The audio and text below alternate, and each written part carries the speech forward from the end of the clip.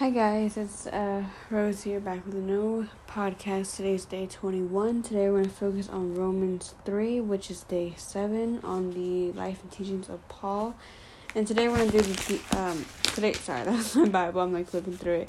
Today we're going to talk about the theology, Paul's theology in a nutshell. If you don't know what theology means, it's like the study of God and the teaching. It's it's kind of like the study of God. Or the study of the nature of God and religious beliefs. We're gonna. I'm sorry, I'm stuttering today. So today we're gonna open our Bibles to Romans 3, like I said. And remember how we did about Rome and all that in the last podcast? Well, Paul, he had this adventurous life, and the Apostle Paul, he was kept on one career goal constantly before him, and it was to visit Rome. And in Paul's day, Rome stands alone, the capital of the powerful Roman Empire, which rules over the entire region. A tiny new church in Rome has caused great excitement among the other Christians who know that in some ways the future of the church rests on what happens in Rome. If they expect to make an impact on the world, they will have to penetrate this great city. So Paul, he prays for the Roman church constantly and has made plans to visit there several times, but none of those plans yet materialized. And so Paul writes this letter, Romans 3, which is a summary of the Christian faith. So I'm going to start on verse 9. Okay, so basically here I'm kind of gonna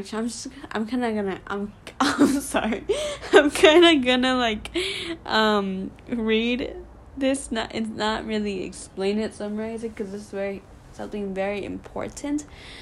This is kind of the core of the message of the gospel, So here so we're gonna start on 9, which is about no one is righteous. So he says, "What shall we conclude then? Are we any better?" He says, "Not at all. We have already made the charge that Jews and Gentiles alike are under sin."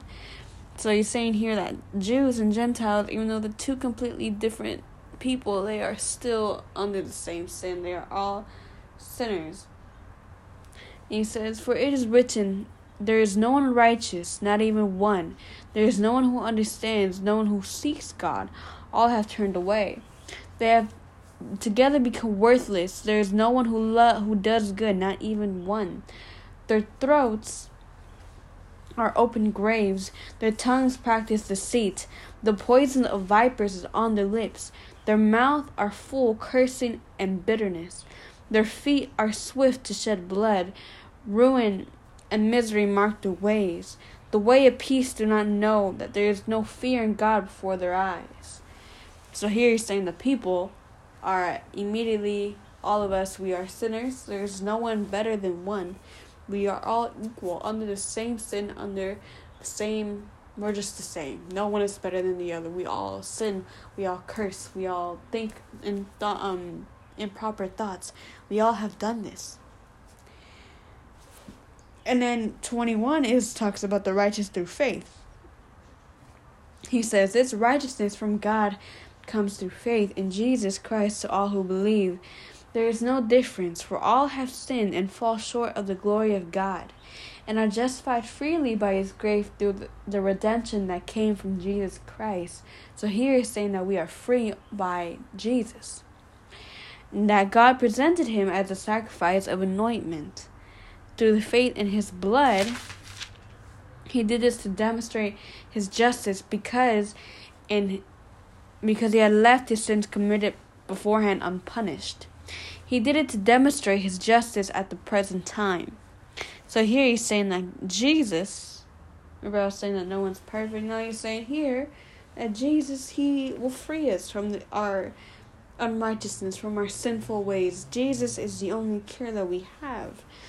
And then he asks himself, where then is boasting? He says it is excluded. On what principle? On that observing the law.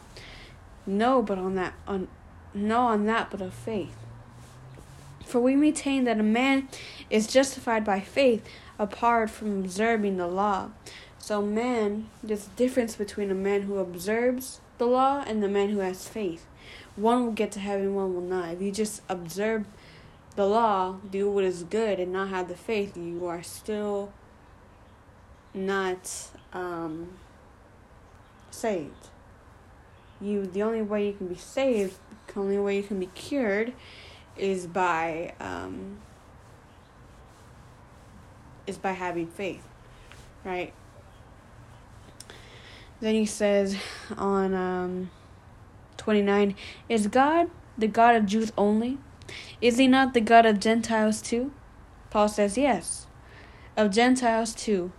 But since there's only one God who justified the circumcision, since there's only one God who will justify the circumcised by faith and the uncircumcised through the same faith.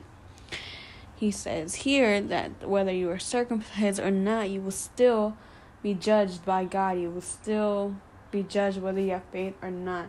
Just because you are uncircumcised does not mean you're not saved. Just because it doesn't mean you're saved.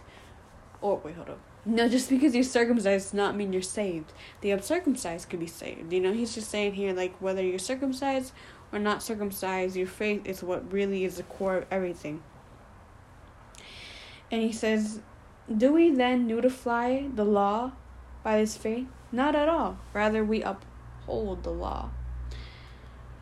So, the remedy for human problems, Paul proclaims, is God's amazing grace. Yet, people will not seek a cure until they know they are ill.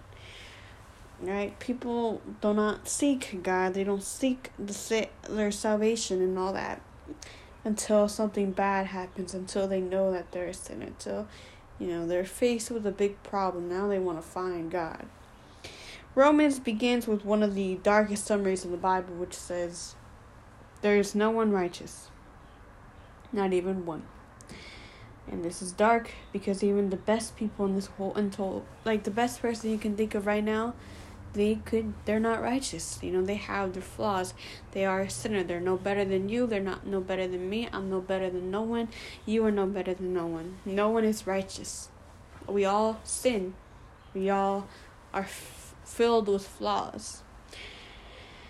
But Paul concludes that the entire world is doomed to spiritual death unless a cure can be found.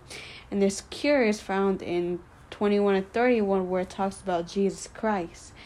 So, this is a expression of the core message of the gospel. So, this letter is basically the main message of the Christian faith.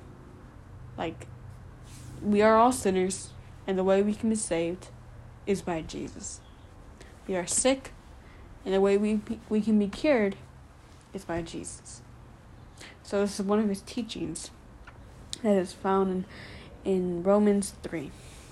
All right. Thank you. Bye-bye.